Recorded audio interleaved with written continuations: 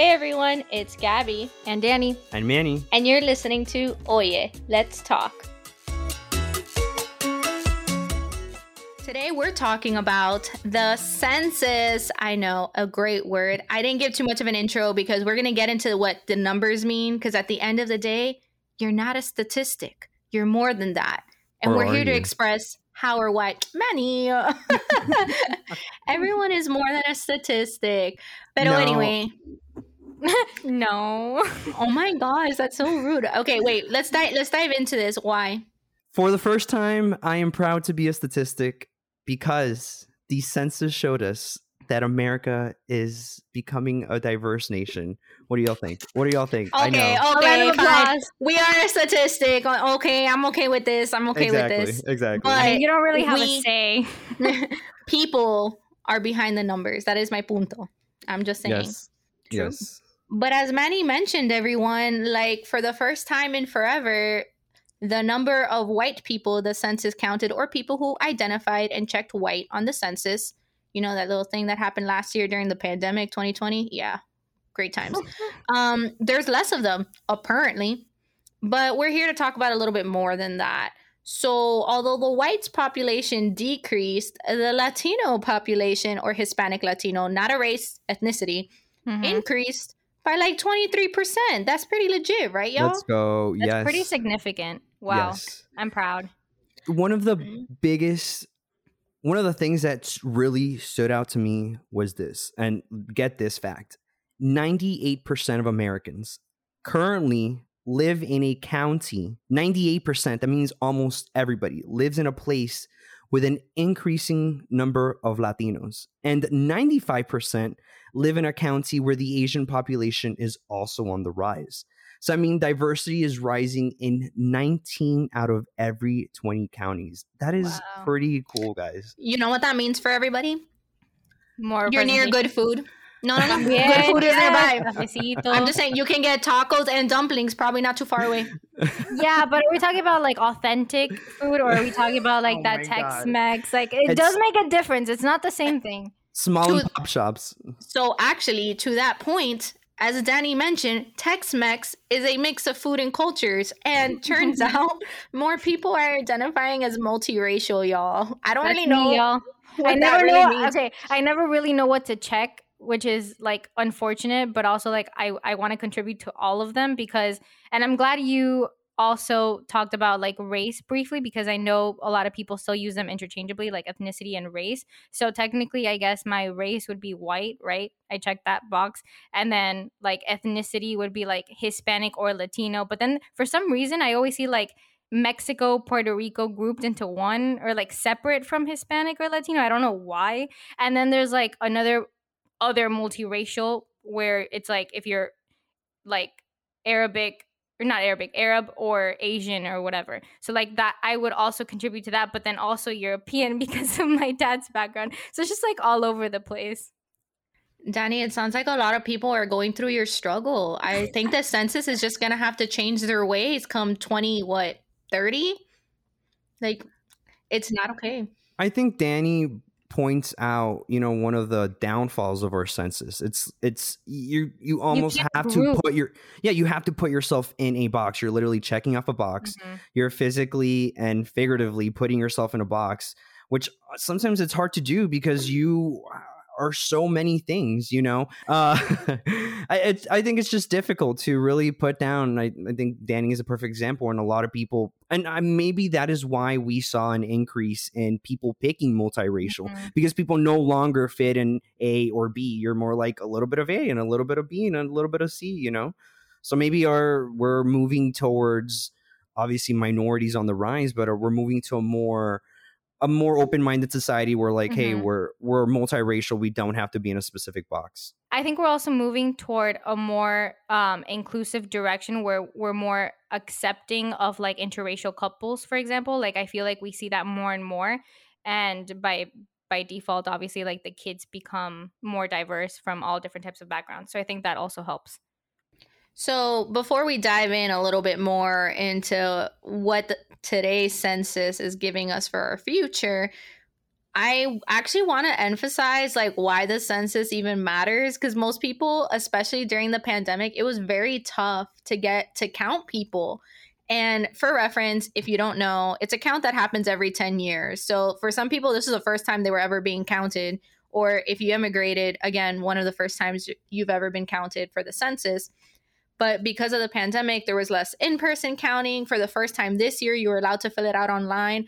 So some experts say there's a severe undercount because some people were just too scared to open their doors. People were quarantining their mail in the beginning of the coronavirus pandemic, which was the early onset of 2020, to be honest. But other people say that we could have counted the best ever because people could have filled it out online, no problem, and fill it out on behalf of their households. You don't count families, you count by household. So all of this and why we count is important because, first of all, it kind of determines how you can vote or who you can vote for and where you lie politically. True.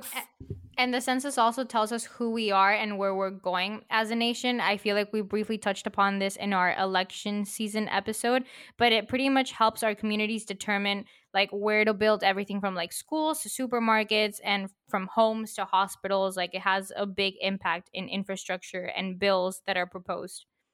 And like Gabby said, this count, which fun fact, the census is actually mandated by the Constitution. So even our founding fathers were like, we need to have a set data of what the country is looking like. This is very important. So, and that translates into, hey, how many people are now physically representing you in Congress? Did this state grow larger? If you did, now you're going to gain a little more seats in, the House of Representatives, and you might get more funding because your population increased. So it's important to get counted. And like Gabby said, there's a lot of repercussions to it. So again, I want to emphasize, if you're not a politics person, maybe you're like me and you're a money's gal or guy or somewhere in between.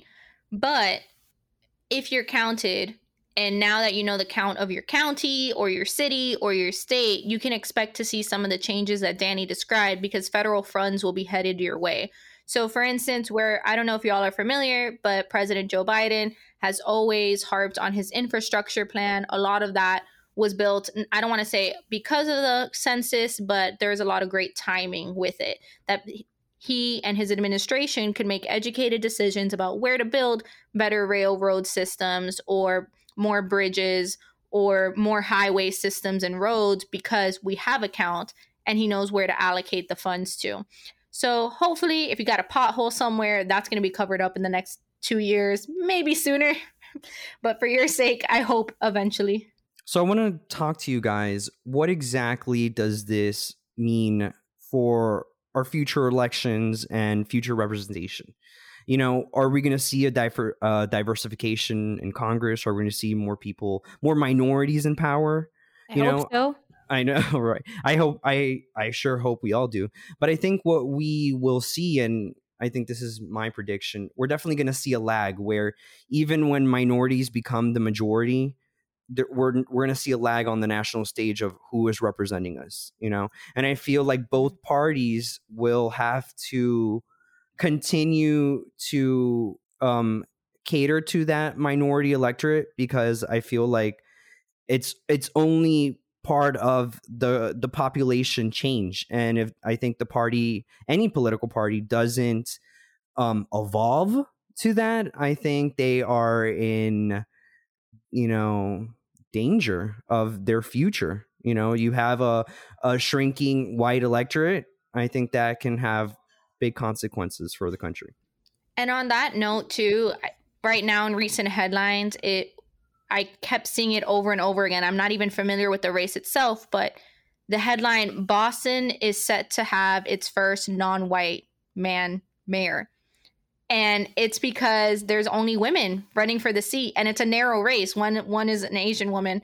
And I find that so interesting because as Manny said, the national stage, we're not going to see the impacts of what the census has seen probably for years, maybe another 2 decades. But at the local level, we're definitely seeing it right now. And I was previously in Orlando. Heads up, guys. Great census conversation. I'm now in Georgia. But just seeing the local politicians in that area or the local elected officials, and the more populous cities and counties had non-white and mostly women, majority women representatives.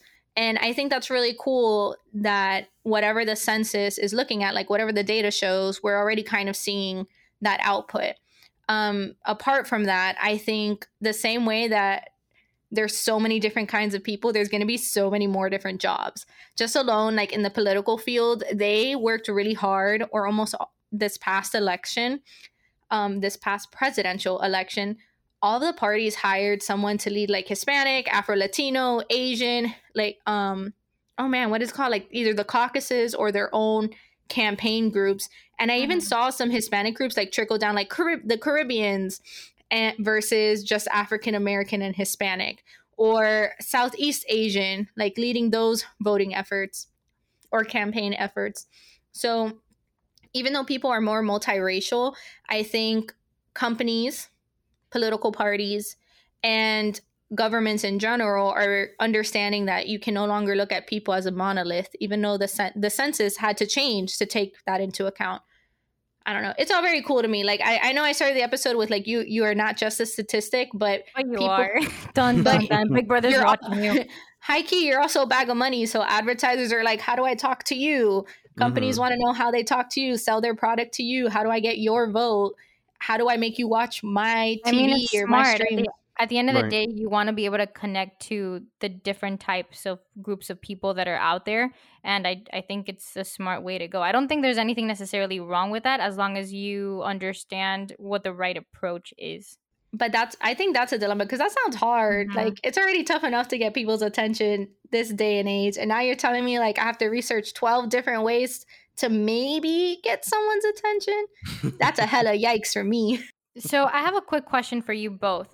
So Gabby just recently mentioned her move, right, from Orlando to Georgia. I recently moved not too far away from where I currently was in Maryland, but now I'm in Delaware. I guess my question is, how accurate is the census at the end of the day? Because people move around like crazy. Some people don't fill this out. The pandemic this time around obviously impacted the numbers. So, I don't know.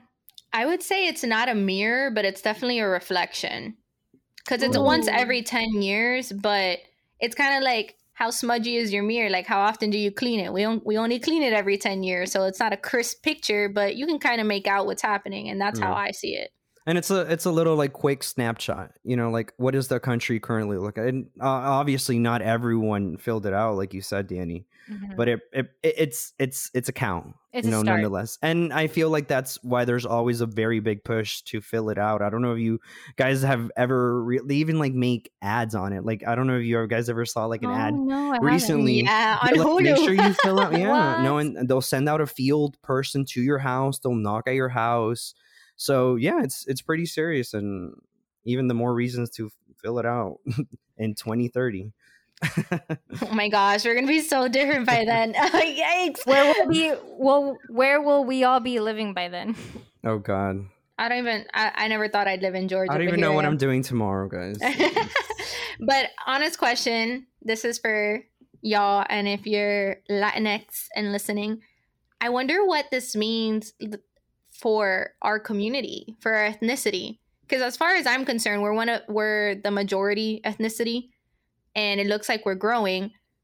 But also the number of Hispanics who speak Spanish in America is decreasing. So sad. What does that mean for our culture, y'all? Like, this is my grind my gear section for me. Oh my God. I'm scared. As a first generation, is scared. Let's start from there. She's been scared. You're right. You're probably right. Our grandparents are probably like, oh my God, our culture. I feel like a first generation immigrant. I'm scared what my 6th, 7th generation family member, my great grandchild will look like. They're obviously going to be more white. They're going to have less connection to the island. So it's, I kind of, mirror it to, like, sometimes you'll ask a person who identifies as white and they're like, where your family from? And they're like, yeah, my great great great grandma was like, I'm like 1/8 Dutch or like French or something. I'm You're Polish, like, yeah. You're like, I'm really? actually Like, you're part so Polish. yeah. So like, are you really? You're like so far removed. So, Yeah. but then that brought me to think about maybe just the Latino terminology will be dropped, and I think maybe we'll just all identify as multiracial. Like, think about it, maybe 100 years from now it's like, hey, we're just all there's one box on the census, it's multiracial, just check it out. Yeah, I don't know. I mean, it's sad to us because we live in this present, right? So any change is always scary, but maybe like in future years and generations to come, it'll be like the norm. So like the way I see it, for me, for example, since I'm from literally the whole world, like if you think about it, I'm only Hispanic because my parents were born there, but my background has always been European and it has always been Arab. um and I, like, from my dad's side, for example, European, Polish, Russian, I have zero connection. Like, I don't speak the language, I don't know any words in either language. I don't eat the food, I don't even know what they eat, to be honest, or like what their sweets are. Like, all I know is that my grandma was born in Russia and she lived and grew up in Argentina. She doesn't even know Russian, you know what I mean? So I'm so Right. far removed from that, but I identify as Hispanic more than either of the other backgrounds, if that makes sense. Right. So I don't know. It's just like you connect to what you're used to and what, I don't know. Like, I feel like there's so many different factors within your environment that shape who you are. Bro, like, unpopular opinion, we all might just call ourselves American.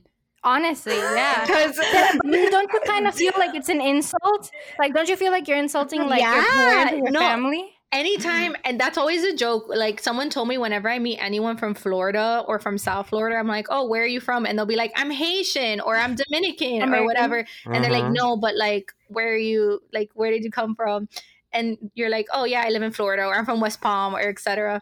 And that's a joke that a lot of people that I've met out of state say that Floridians identify with wherever their cultural roots are. Interesting. But the way Danny's explaining it, like, I think in the future, as people don't have a connection to their roots, they're just going to identify wherever they're born with. Like, how Danny's dad identifies as Argentinian because he was born there. And I'm pretty sure this problem, so-called issue, only happens in the United States pretty much, because you talk to anyone else around the world and odds are they're going to tell you like the place they live in is where their family has been from for like ages ago. Okay, so let me pose the question. Then our hypothetical great great great great grandchild is going to fill out the census and they're going to put white on it, or not Hispanic, non-Hispanic?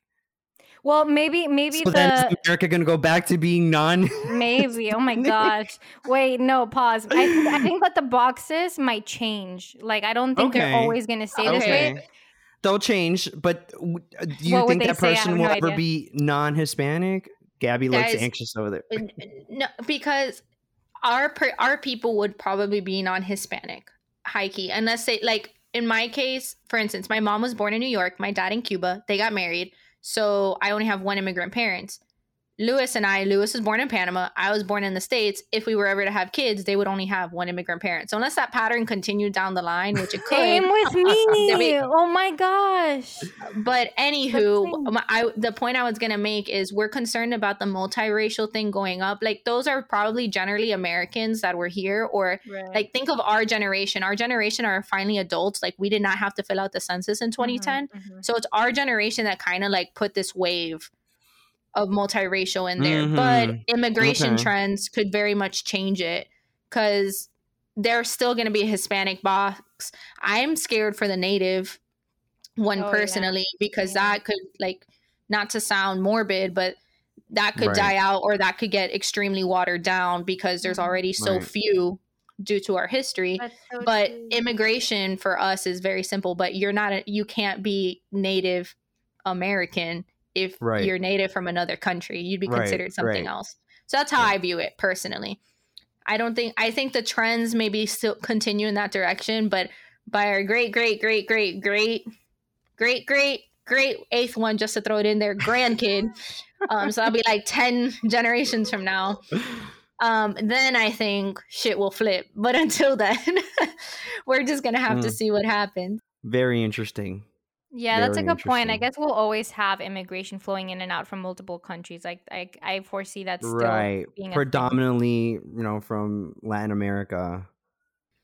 Yeah, and like there's more trains from Canada. There's these trains that go like at lightning speed. We're sending people to space like it's nothing. Like pretty soon we might be like Martian. Yes or no? That's so funny. Did you travel to Mars this year? Stop. That'll be on our next vaccine passport. Oh my God. Christ. It doesn't. So it's not.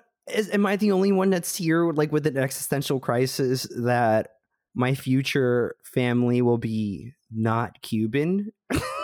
Because I'm getting a little sad right now. Oh, trust me. Like this is a whole different level. But Lewis and I always discuss that if we were to ever have kids, they wouldn't be a first generation student like the way we were. So they wouldn't understand the trials and tribulations that we went to. Right. And then if we have a kid that's like, I don't want to go to college, but in our families, like education was key. We're like, how do we teach them that cultural significance or put the same level of importance and impact upon them solely because the only reason why it would be different is solely because they were born here and they had two college educated parents who know English and Spanish and etc. So that's my existential crisis. Like me potentially like one of my future generation, whatever, decides that school's not important or that their culture is not important. That's where I'm like, oh man, there's absolutely nothing I can do about that because I made all my gains. Wait, so are you both first generations? Yeah. Yes. So I don't think I am because, or like I didn't qualify for it or I didn't even think about like applying for it in college because my mom had like a full 4-year college degree in Mexico, even though it wasn't in the US. And my dad didn't. My dad didn't go to college. But I mean, technically, like I'm the first person in my immediate family to graduate from the US, if that makes sense. You're still considered first. No, you'd be really. You're still considered first. I didn't even get the benefits for it. I counted, but not for. As if you heard Danny say qualify, it's because there's a lot of scholarships and such. But even they determine what first gen is differently and take into account education from your family background and etc. Needless to say, that might have to change in the future too, because that number could go down. Right. Yeah, I think you're still considered first gen because it's a whole like nobody's experienced that in your family. Like, right. Well, they have, just not in my immediate family. That's the thing. Right. No, it counts. It still does. Yeah, I went through benefits. I went through that whole existential crisis in college because I'm like, I'm so privileged, but not in this way. Right. But anywho, that's enough about us and our experiences. Basically, we wanted to just highlight the fact that Latinos and Hispanics are growing, y'all. Like, let's celebrate that. Insert maracas here. But as I mentioned before, statistics are only made because we exist and we live life and have an experience. So you are more than what you check on the census. However, go ahead and let us know what you check anyway, or if there needs to be a new box included. Maybe you're having an existential crisis like Danny. Maybe you're like Manny and you know what you're going to check every single time. Or maybe the census should take your word into account. Next time that you're hanging out with your group of friends, see if the census is reflected among your amigos and be like, oye, what did you check on the census? And did you even fill it out? Let's talk about that.